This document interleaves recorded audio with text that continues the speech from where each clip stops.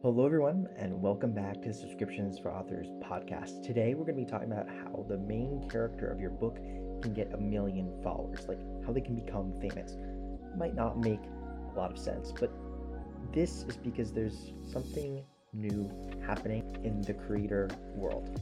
You might not know this, but on some social platforms, there are virtual creators with millions of followers. By virtual creators, I mean either digital images or sometimes like full digital personas that can move and talk that are overlaid onto videos, that it's basically an animated character. It's not a real person on camera, but it's a real person that's obviously behind this person dictating the story, that's being able to create this experience that people are. And a lot of these characters have millions of followers on social media. CodeMiko is an example of one. There's dozens and dozens of them coming out of from Japan. It's actually a trend that started there. What's funny is that a lot of big trends in books come from other countries. JRPG is a big example of really gaining steam in Russia first before it came to the United States. And serial fiction in itself, especially like web serials, gained traction in East Asia before the United States. And that's why we see the rise of platforms like Radish. The founder of Radish actually is from South Korea. So all the history is just to say that there's this emerging trend happening. It's something new. It's yet to be seen how mainstream this will come in the United States. But today, we're talking about this and how we as authors can potentially capitalize on this and make the main characters of our stories famous, which is really, really cool. But we're not just talking about that today. We'll also be diving into subscriptions, running a bookstore on bikes. Yeah, as always, tons of interesting ideas about the future of publishing here. And we have an amazing guest with us to talk about it all in Author Z Night. I'll let her do the talking to introduce herself, and we'll get into the podcast right now. Hello, Z. Me and Amelia are so excited to be with you here today. And for everyone who's listening, who might not be aware of who you are, I want you to just talk a little bit about your author business and what got you into writing books. Hello, everyone. And again, thank you so much, Michael and Amelia, for inviting me. This is really exciting. So what got me into being a writer is stereotypical, but like most writers, I was writing since I was really young. I was an avid reader too. And I was really interested in the process of book publishing. I wanted to know like every facet of it. So before I actually published my own book, I was involved in freelance writing in general. I worked on tabletop games. I worked on a bunch of indie games. But from there, I decided to launch a publishing company called Aurelia Leo. It was renamed over the years, which is roughly Golden Lion. I was trying to do Golden Lion books, but you know, every English name is taken in the universe at this point when it comes to the internet. So I went with Aurelia Leo and I started publishing sci-fi and fantasy authors. And so I got involved with the whole process and knowledge of how the book industry works. How do you take a manuscript and turn it into a physical book, an ebook, an audio book, etc. And from there, I got comfortable enough to say, hey, I want to try this out. You know, I write primarily in the speculative genre, but in romance. So I write sci-fi, fantasy, romance, etc. And I branched out over the years too. And so, I put out my first novel, Valor, which was an alien romance. Learned very quickly when you're publishing yourself, it's a little bit of a different process. You know, you have to do this thing called write the book, which was different for me. And so from there, I kind of took a break and then I restarted in 2020 and I really got down to business and was like, okay, I really want to do this author thing. I've been an editor, I've been a publisher, but I really wanted to do this author thing.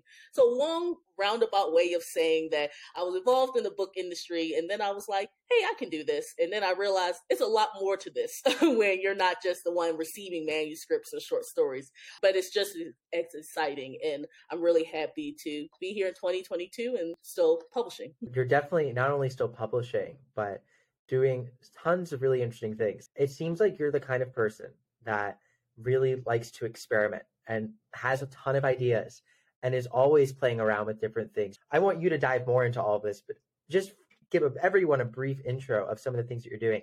You, on Twitch, have experimented with being a V-streamer, which that's a huge conversation. I'd love to just hear some of your insights on that and what you may have learned through your research process as you're beginning to get into that. And then you also are restarting your subscription, which I think is another really interesting topic. You have a mobile bookstore called Pride Book Cafe, which is amazing. And there's so much to talk about there. And it seems like you've been involved as not just an editor and producer in books, but also games, tons of different media. So again, that's just like wild. And I don't know where you want to begin, but I think it would be really interesting to hear a little bit about just subscriptions to start with, and then we can get into the rest of the Z universe. So subscriptions, yeah. Back in, oh my goodness, I'm trying to think. It was either 2016 or 17. I heard about Patreon, and Patreon was really, really popular in the game space already. A lot of people would put out demos, and then people would subscribe, and as you subscribe, you would get, well, I guess in regular world would be like DLC, downloadable content, but they were really building their games off of Patreon. And so I was like, that's a very interesting concept. And originally I got on Patreon to do just that, to work on indie games and do that. And, I didn't build up a huge audience. My family supported me and a couple other people that were interested in my stuff. But I had built up an audience, and it was really, really interesting to just do that process. But then after a while, I kind of moved away from the game world for no dramatic reason. I just, as you said, I like to experiment. I love to try stuff and see if it works, see if I love it, and go with it. And so at that time, I was moving closer to publishing and getting more to that. And so then when I went back on after a while, past them changing their subscription fees and all that other stuff that was going on, I realized a lot of authors were on Patreon. And I thought that was such a, at the time, strange concept. Because I was like, are you writing a chapter? Like, is it like serialized fiction or something like that? And I found out a lot of it is like that. You basically took sites like Radish and other places. Amazon now has Kindle Vella, and you basically uploaded a chapter, it hit a schedule, or sometimes books that hit a schedule. And so I was like, that's such an interesting concept. And as I was building up my writing, I was like, yeah, I want to try that out. So one thing I learned very quickly, serializing fiction is a different beast altogether than doing things in the game world, because people are a little bit more patient. You don't expect a whole chapter plus art plus music, done in a week. But what I was finding was people were putting out like chapters every week, or sometimes even more frequently. And I was like, oh, that's different.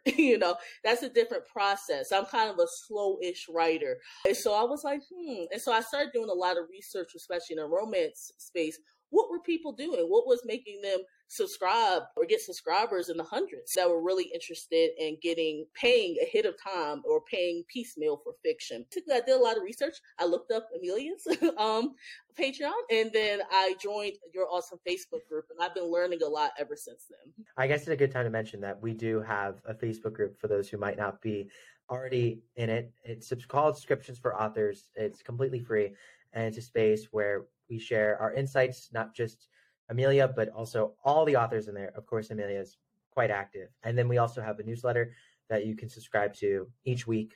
We give some weekly insights. The one that went out today actually was about the subscription mindset, which you wrote, Amelia. I really love how you came from the game world, because I'm like, my husband is into games, and he's making like a video game right now, and he has actually done, or he at least started doing, a subscription based like crowdfunding thing, and it was going really well. But yeah, I think that's so interesting. And we recorded a podcast last night with him actually, and we were just talking about how authors can take so much from looking at like other industries, like the gaming industry especially. Love when the universe works out like that. I know, yeah. Everything's a small world. I especially think just having a creative storytelling mind lends itself to being able to do so many interesting things. And I'm curious, from your days being a publisher, what insights did you have, and especially into the business of this all,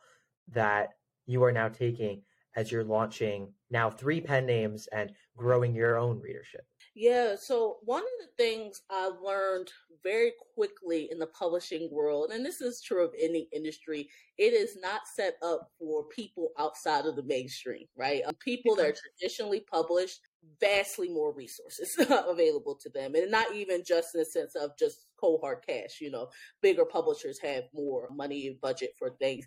They just have a lot more ability, for example, in the book publishing world, which is different than any industry on the planet I'm aware of, when you sell books, you're not really selling them, right? They're not final sales. Really, you basically loan your book to a bookstore, and if it sells, you get paid. And if they can't sell it, they can return it to you, right?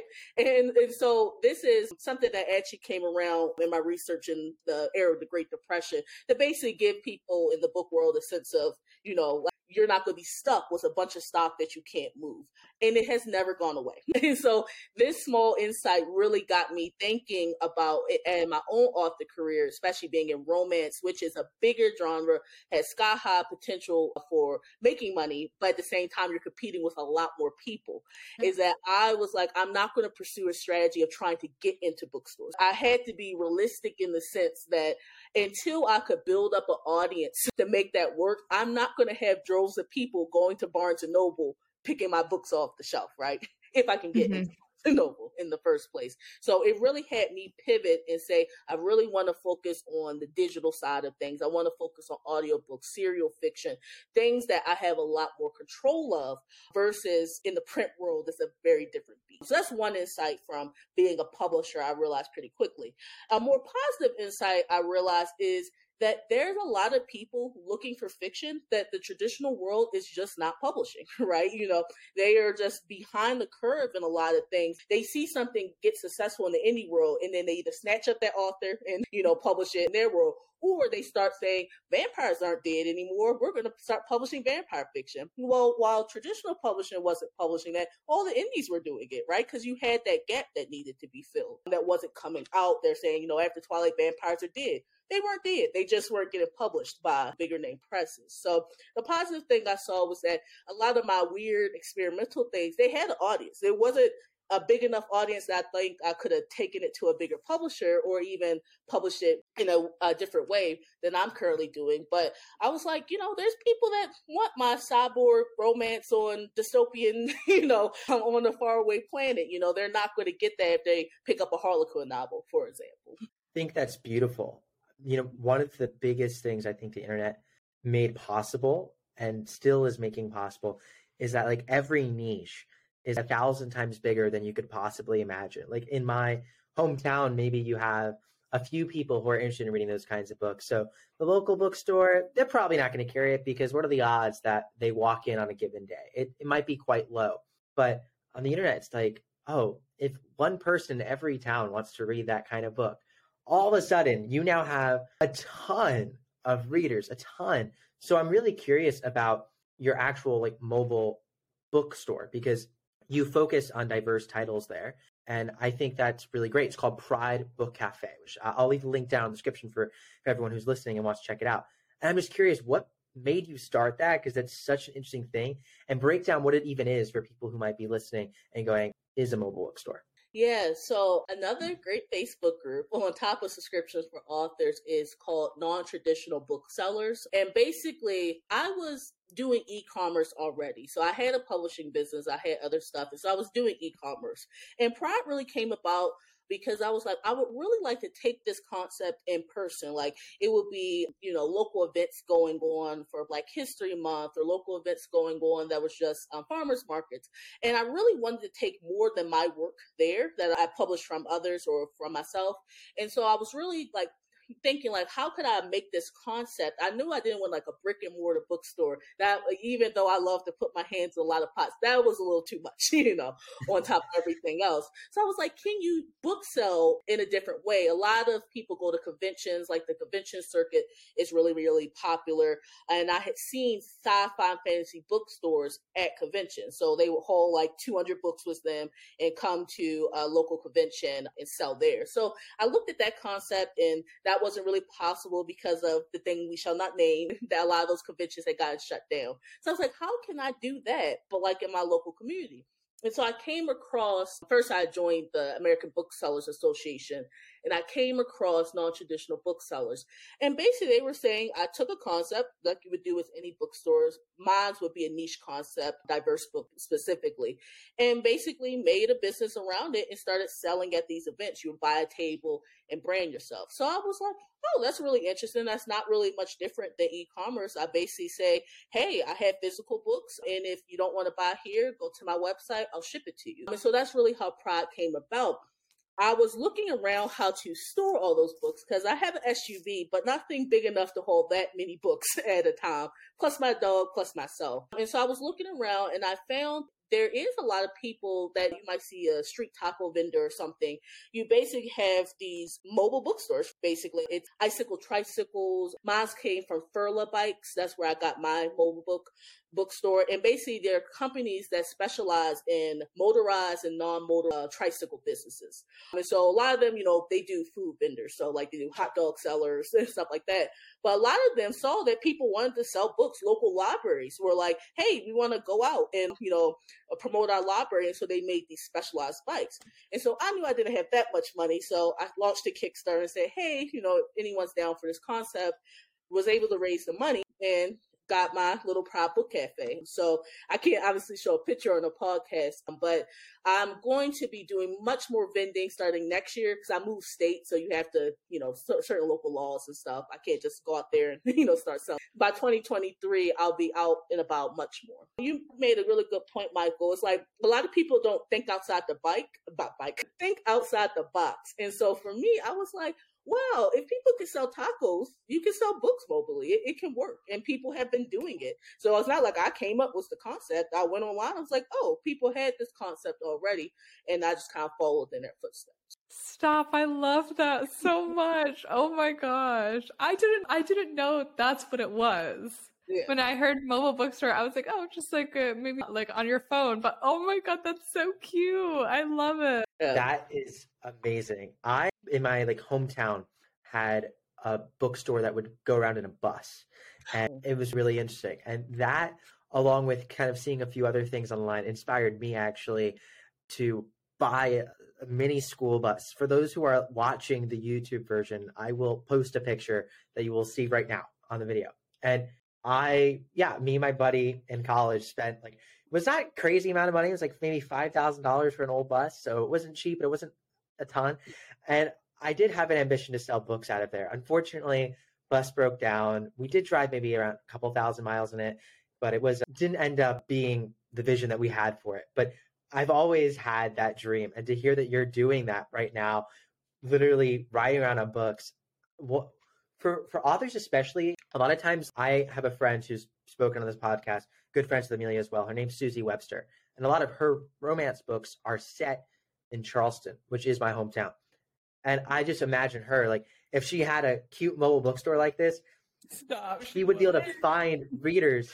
If you're listening, Susie, you have to do this. So obviously, you've set this up and funded this and using a really interesting, not a novel method, but something that is becoming more and more prominent in the author world. This is Michael from the future here, coming in with an idea that I had to share. Because when talking about Susie going around Charleston, which is where I live, potentially selling her romance novels out of the back of the car, there was this image garnered in my mind of the beginning of self-publishing decades ago, and even a century ago, when there wasn't ways to distribute online. If you wanted to self-publish your book, you had to also figure out how to sell it and distribute it yourself too.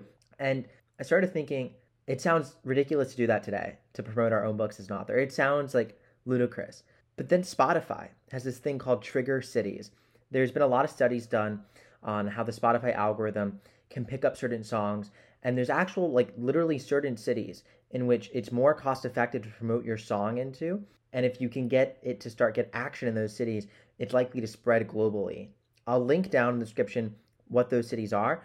Some of them are Bangkok, Mexico City, not a New York or a Paris, even though these are global cities. Those are the most cost effective to actually promote your music in. And it got me thinking about as authors, what are trigger cities for books in certain genres?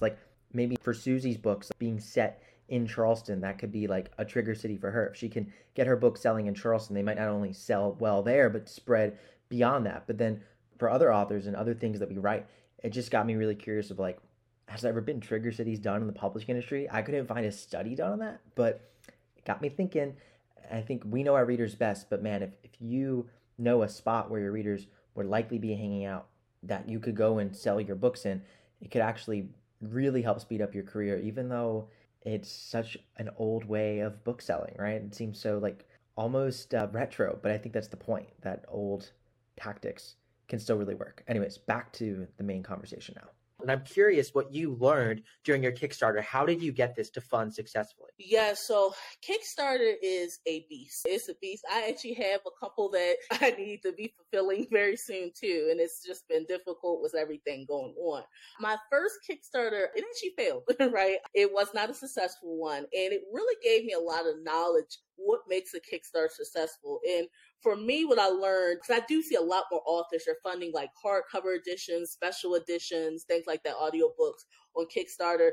The one thing I would say is really strip down your budget to the bare minimum. In my ideal world, my mobile bookstore would have had all the bells and whistles. It would have been the biggest version that Burla puts out. It would have had, it literally had ones that have whole like freezer compartments and all that.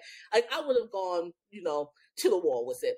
But then I realized, I was like, A, I don't even know if it was going to fund successfully. And B, this is a pretty unique concept. I don't know how much of my existing readership or base of support are going to go for this, right?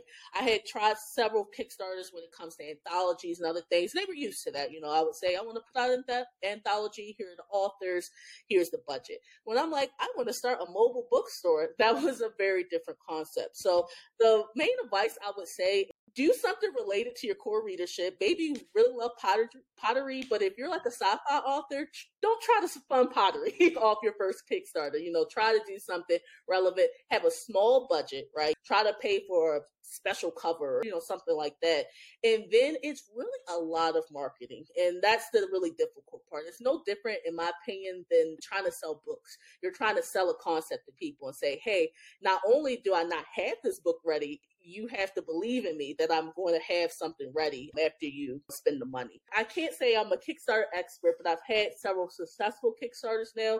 And every time I learn is that I take my idea, condense it, make it much smaller, and then have this beautiful thing called stretch goals where you're like, well, if you give me a little bit more, I can do X, Y, Z. But just try to fund that core concept first. I'm curious, especially with your mobile bookstore, how that resonated in the sense of like, how did you sell your readership on what is a unique idea? Like, I'm trying to think about like any sort of specific genre that would be like built for like where that makes sense. Like mobile bookstores are something that I think could be fun for almost anyone, but it's also difficult. So I'm just curious how you actually got that successfully funded. What do you think were the big reasons that made that work for you? I think one of the big reasons it was able to work for me specifically is that I niched down. Like I didn't say I wanted to start a general bookstore like on wheels.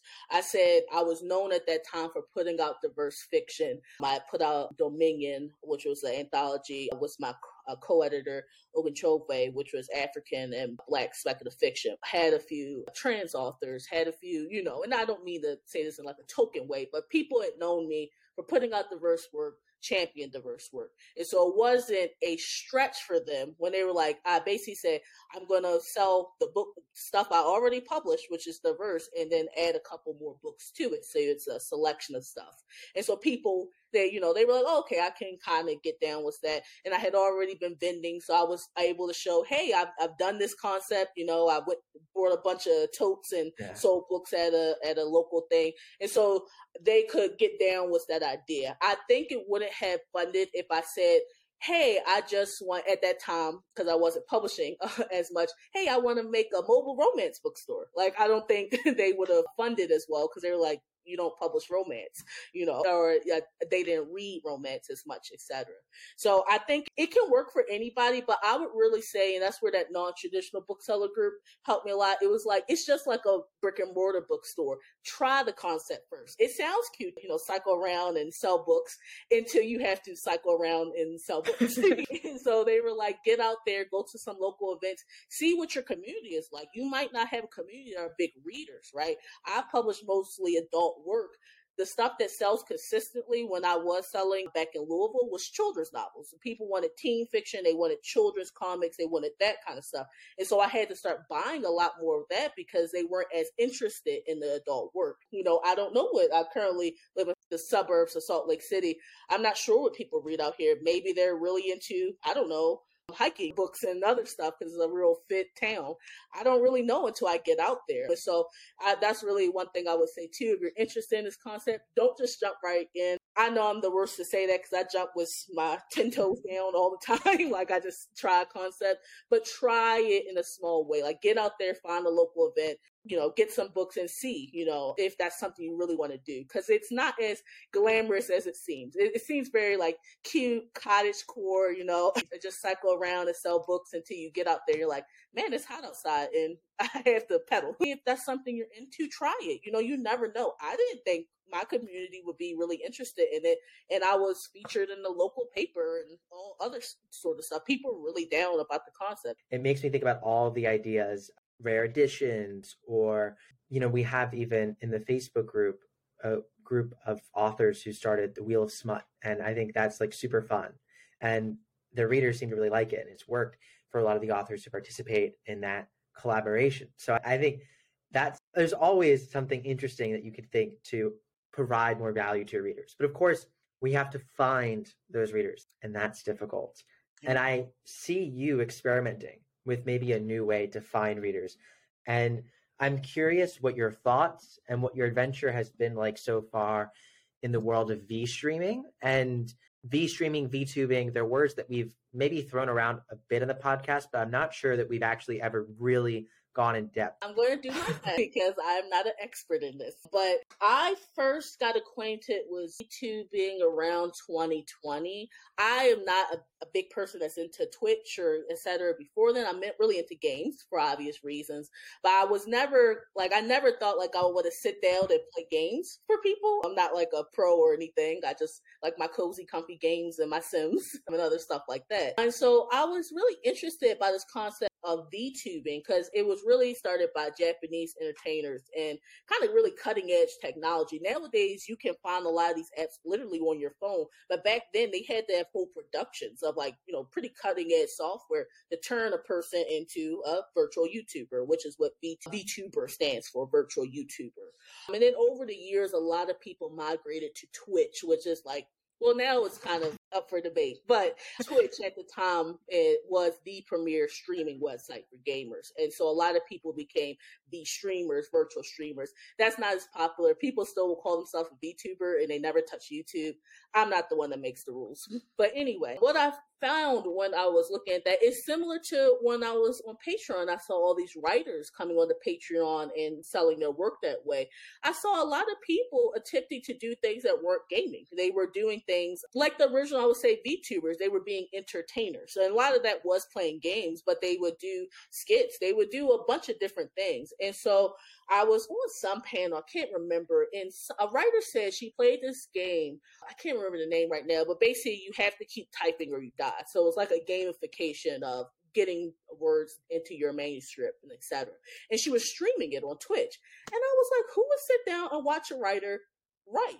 And I was surprised to see that people were interested in watching writers write. And so I was like, that's a very interesting concept. Now, you might think it's strange because I'm on here right now. I hopefully sound pretty comfortable, but I'm not someone that thought that they could sit there in front of a camera and just sit here and go, yes, and today I'm going to write my manuscript. I just didn't think that was going to be pretty entertaining. So I looked and I was like, what is some of the appeal of VTubing? And a lot of it is the overlay of anime and manga. It's the appeal of looking at cute characters, handsome characters, doing cool things. And so I was like, okay, let me see if I can get into this.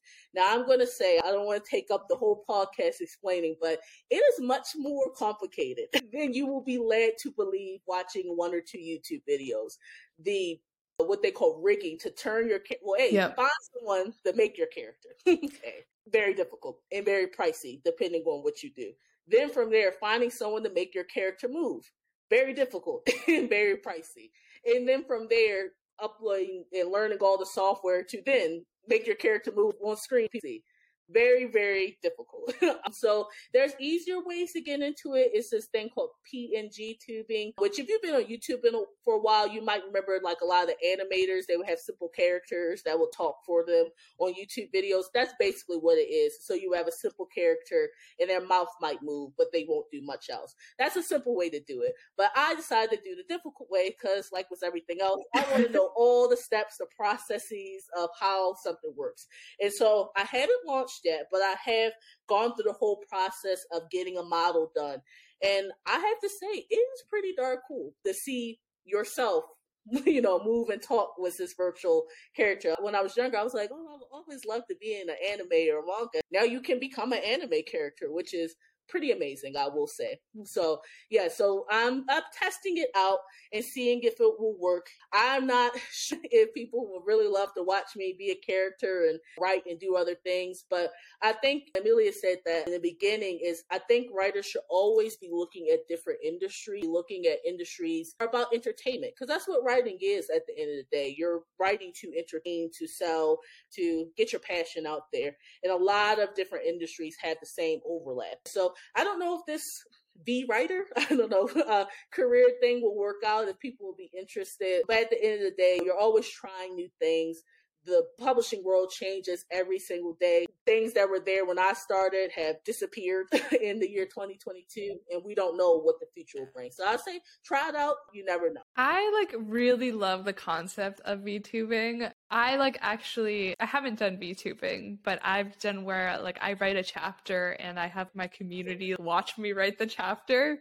And I was surprised too. There was a lot more people that wanted to watch me write the chapter than I thought there would be. And I'm just sitting there with the blankest face ever, just typing. It's completely silent. And people are watching me. I'm like, oh, this is kind of cool, but also awkward. But yeah, rigging a character and making a character look good is very hard. My husband, when he's creating when he started creating his video game, it took him weeks to make the character just look good. And then to rig it to make the animation look like it's real and it's not just robotic. It's a lot of time, and if you're going, it's a lot of time and a lot of money. And so I'm always a big proponent of don't let the cost scare you. There's always an alternative, right? When I started this, I was definitely. I was there's no way. I felt the cheapest I could find, and I was still this is a car note. This is not, something you just get into. But I found there's always a way to do it. There's free models out there. There's stuff you can do. You can do what Amelia did, which is literally just write in front of people. I don't know why that terrifies me. It really shouldn't, but you can do the most free way, which is turn on your camera and just start writing. VTubing, I feel a lot of people don't know about it, but the VTubers that I've seen on Twitter and stuff, they have huge followings. Millions of people follow them. And it's just this anime character or this 3D model, and just people love it. It's definitely a niche audience, but as Michael said, a niche audience can be millions of people. That niche audience in particular, though, is quite massive, because a lot of graphic novels are now set to be basically a $10 billion industry in the United States in the next 5 or 6 years. They're growing 300% between now and then. So it's a huge, quickly growing industry that'll basically rival fiction print book industry. And a lot of graphic novels are based off anime and are very much anime and manga driven. So I think it's a niche that is massive and that a lot of people can participate in. I also love the idea of just writing live. I think about this particular YouTuber that's quite famous called Lo-Fi Girl. Lo-Fi Girl has hundreds of millions of views, people who watch their streams, and they just play lo-fi music, and it's just an image. It's just an image. That's it. There's no real person there. There's no VTubing involved. And as an author, you could think about just playing some chill music. And who really does this now, mostly, who's joining these sorts of things, are students. And there's this startup called Studyverse.live. And they are basically creating study rooms to help students chill with lo-fi music. You come together in these online communities. It's quite interesting. And I think this is something that, with working from home becoming more and more common, we're going to continue to see more people doing this who aren't just 18 years old or, grinding for their next college essay. We're going to see, people who are working in marketing for X company, people who are doing whatever their job is that are work from home. And I think authors, if you brand that community in a way that is created to your readership, there could be demand to do things like that. Now, I definitely agree with you, Z, on the point that a lot of it is still yet to be seen in a sense. But that's why we like to talk about this kind of stuff, because we do not want to sit here and talk about how you can make $1 million a year on Kindle Unlimited. There's 100,000 other places you can go to see that. We want to talk about the stuff that's at really the cutting edge of publishing, and you're someone who's right there. So I think it's super inspiring, and I do believe live streaming is going to be a bigger and bigger section of this creator economy, and authors going to play a bigger role in it, especially for lit RPG authors. Yeah. I think lit RPG is going to explode when people my age figure out that genre exists, and people my age don't even know it exists yet because they don't read, they play video games all the time. But like, that's exactly what happened to all the millennials who are now reading lit RPG. So if I'm a lit RPG author, I would be really curious about, like you were talking, streaming games on Twitch. There's already a huge market for that, and that could be an interesting path to go down. All just ideas. I haven't seen, frankly, too many people do this. To be honest, I actually found you by like trying to find authors who were doing anything in VTubing. And when I saw you had a profile and did VTubing, I'm like, oh, well, let's see what else he's doing. And then I'm like, oh my God, it'll be fantastic to talk to her. But there aren't that many authors who are doing VTubing right now. That's the thing too, is that one thing I've noticed over the years, because technology moves so fast, and I think a lot of people think of publishing as like this antiquated business, which in a lot of ways it is, but in a lot of ways it's always at the cutting edge of a lot of things too. Just the rise of audiobooks in general, doing audiobooks, even when I started doing audiobooks, people were like, who reads audiobooks other than the Bible on tape and people that were, blind, that couldn't read books, so they would do it that way. People were into podcasts, but they were like, audiobooks, and then next thing I know, Libro FM, Audible, everybody was like exploding, and because people had more time, they were like, oh my God, I love audiobooks, I want all my video. And I'm like, we're not 5 years ago, like, where was this audience? A lot of the stuff that you do right now, you might think, it's not working out, it's not successful, but it will give you skills that will be so useful in the future, and you won't even know about it.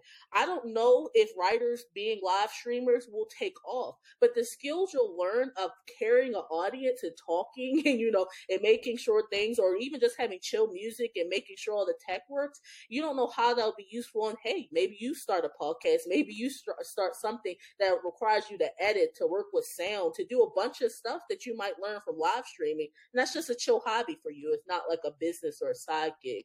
So I always say, try something out, try something new.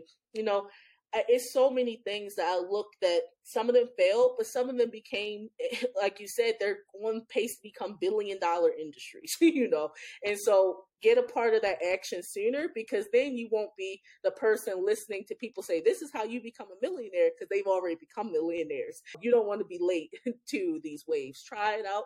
And if it doesn't work, it doesn't work.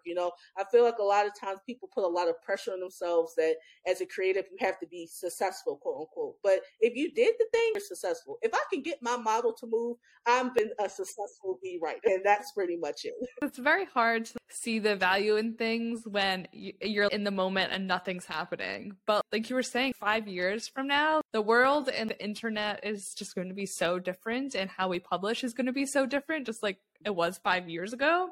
And you can have skills that you've honed now that are really going to help you. But I have actually a question. When you're planning to do VTubing, are you doing it as an author, or are you going to pretend like you're one of the characters? My concept, or a lot of times, because they take it a lot from Japanese idol culture, so they have debuts, they have concepts and stuff like that. And so my concept is basically I get sucked into one of my book rooms. And so I'm kind of like this magical character. Like, I look normal, and then I become this magical character. And I'm in this underwater mermaid world. Because I originally started because I was like, I really had this manuscript I've been wanting to write for so long, as Black Mermaids. Black Mermaids are popping off the charts right now. And I'm like, every single time, like, I can never get something done when it gets popular. And so I was like, man, this would be a really fun way of basically me writing chapters and, pretending to be this mermaid character. And so that's going to be my concept. I get sucked into my book world, and I am forced by the will of the ocean gods that I have to finish this book or I can't escape.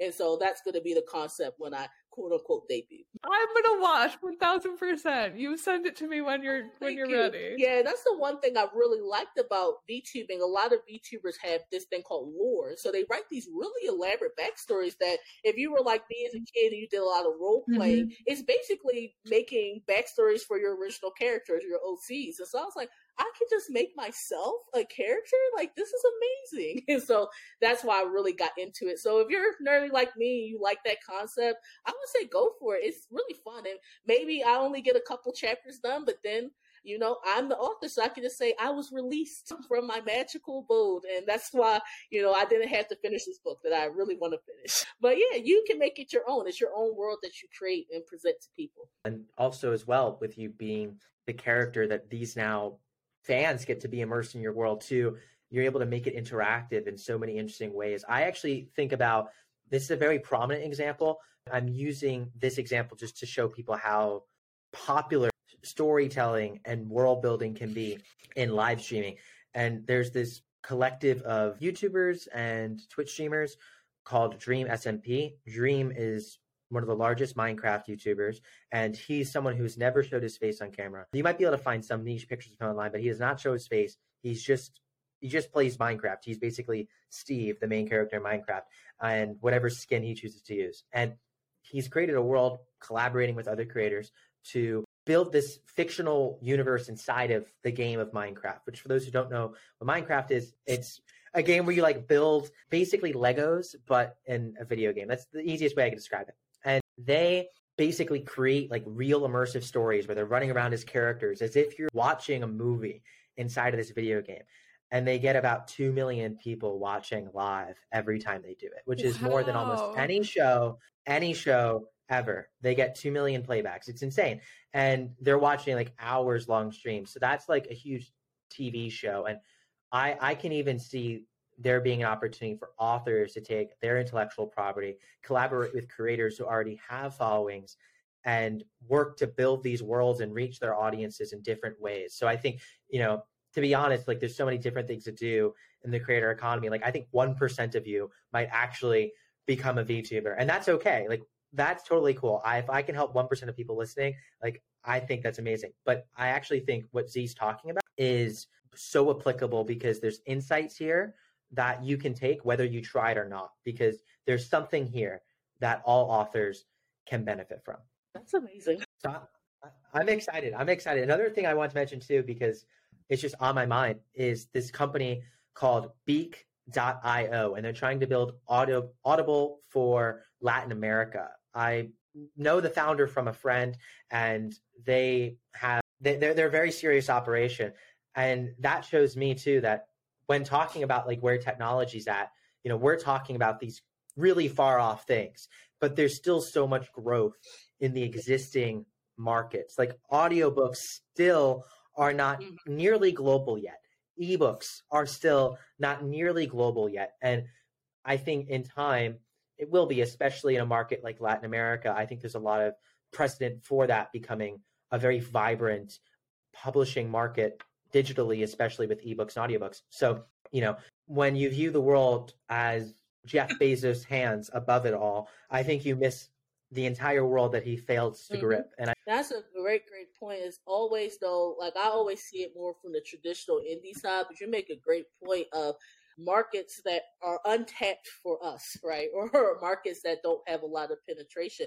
Audiobooks keep doubling and tripling every year, not because, you know, there's suddenly this explosive growth. People keep learning about audiobooks. They're like, wait, you know, I can listen to a book, you know, and so that's why every year you see double digit, you know, growth in the audiobook industry. So there's still people that have not listened to an audiobook once in their lifetime, which sounds strange even now, but it's very true. And so I think, yeah, I'm really excited to see people branch out more and more. You know, I'm excited to see what people do it's so many projects out there that, like Libro FM, for example, that when it first launched, I was like, can this work? Can it really be something that can maybe not rival Audible, but be a viable business? And here we are, 2022, and it's supporting authors and bookstores and everything else. So I'm just really excited over. I don't know how many of you try VTuber or all the other wild stuff that I try to reach new audiences, but I will say, listen to podcasts like this. You are at the cutting edge of publishing. Publishing is not just putting books out and waiting for sales or marketing, or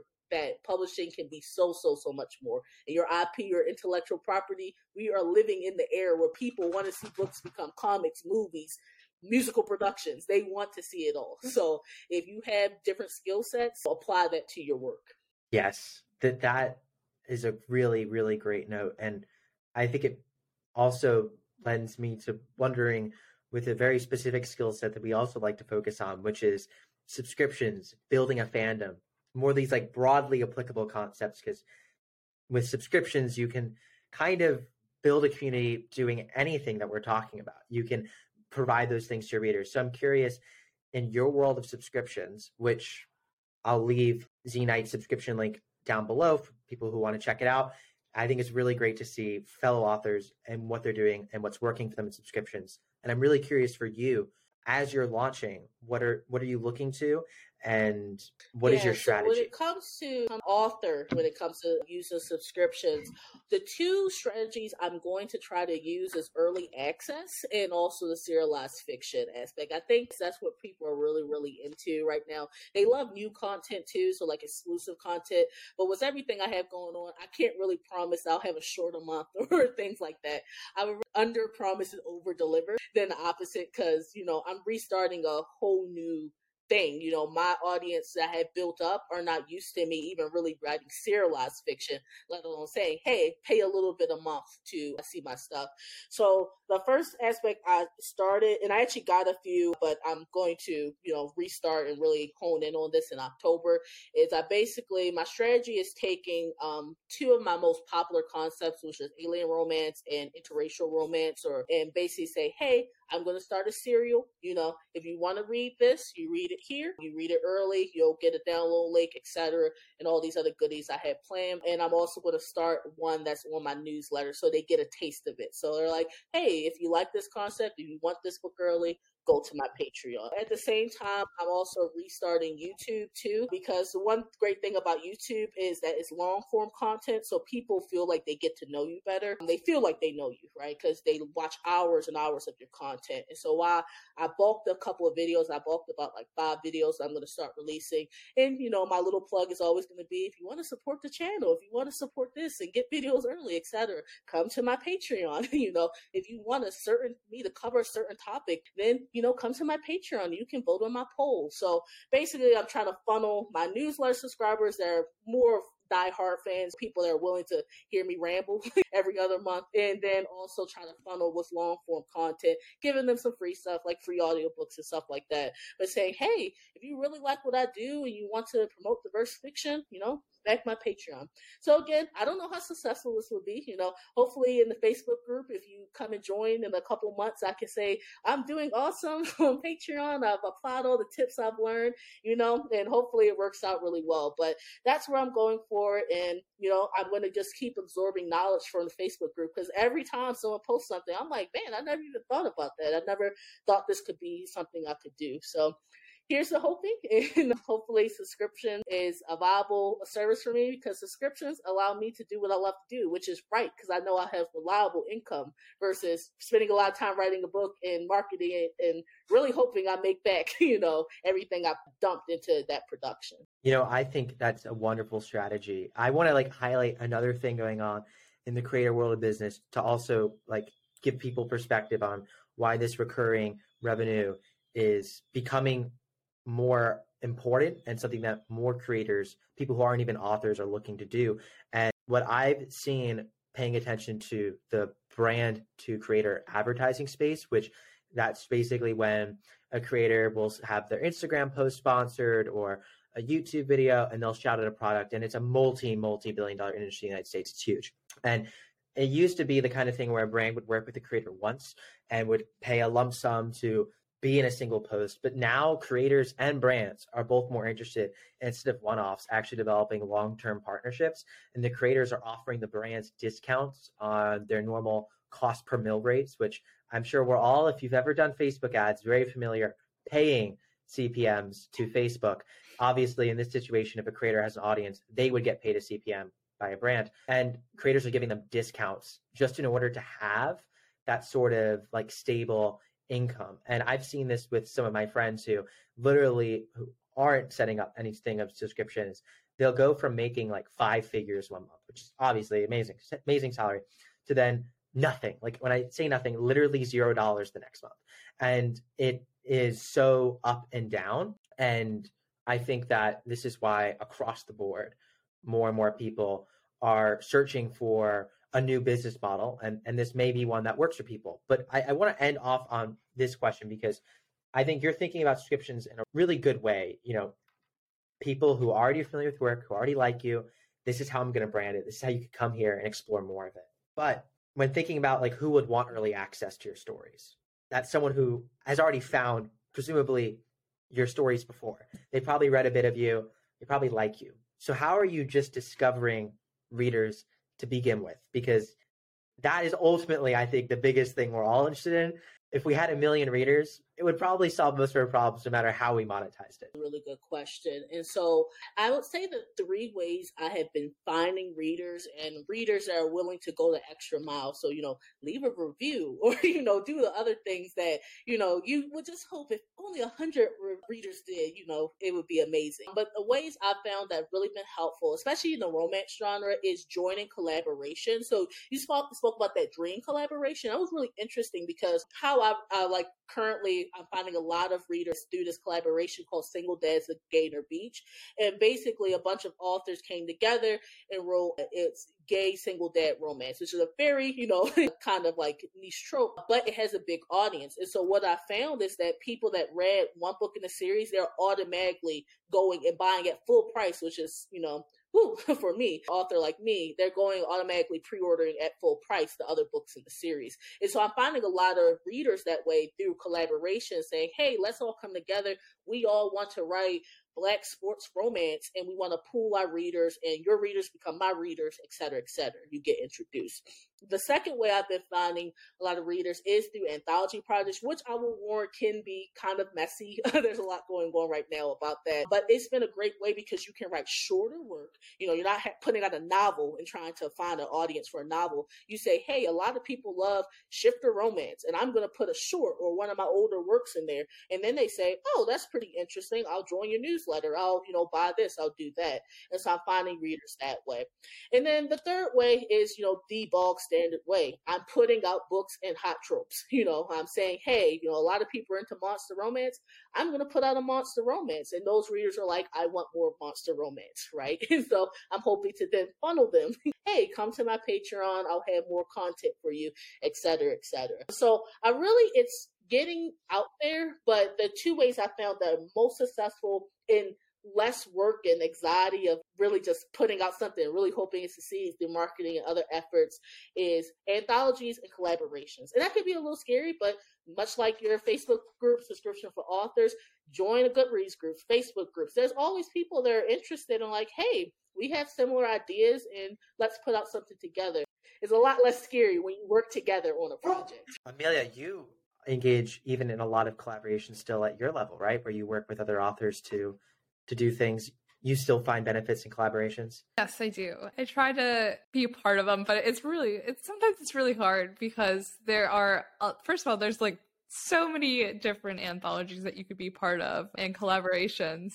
And then sometimes when I write, I'm a very mood writer usually. And so sometimes I'll like sign up for like an anthology and then I'll have to start writing it. I'll be like, I don't know if I'm really feeling this right now. But yeah, so when I was running, I think I ran a shared world like a year ago, and it was very successful, at least in my opinion. And a lot of the authors benefited from that shared world, and they got more readers, which is really cool. So that's amazing. I think these are all really fascinating ideas. And I mean, I literally think we could sit here and talk easily for another hour with you, Z, like easily. But I just want to let everyone know that if you love this podcast, let us know, and we can always bring Z back. We'd be super curious to, especially a couple months from now, a year from now, as your journey progresses, because I have no doubt you're going to continue learning so many incredible things. And yeah, just thank you so much for being here. Thank you so much, Michael and Amelia, for having me on. And that's it for this episode. I hope you all had a great time listening.